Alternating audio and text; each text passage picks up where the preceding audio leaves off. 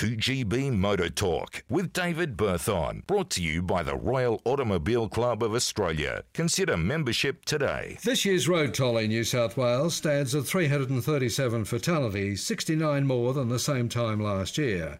Many factors come into play, including more people on the road this year post-COVID, and I also believe that driver standards are dropping. I've been banging on about this for some years, but it's just so important.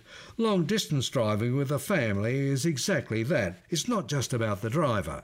We need to take extra care at holiday time. You may be planning a long road trip with a family. Fatigue is the furthest thing on your mind when you set out in the family car. However, fatigue-related accidents account for more deaths than those attributed to drink driving. We generally work longer hours and fatigue is far more prevalent, so it's no coincidence that the highest number of fatal crashes occurs in the afternoon peak period on a Friday. The end of the working day is not the time to head off on that long drive. Statistics show you're 4 times more likely to have a fatal fatigue crash between the hours of 10 p.m. and dawn, so leave early morning after a good night's sleep and a hearty breakfast when your energy levels are high.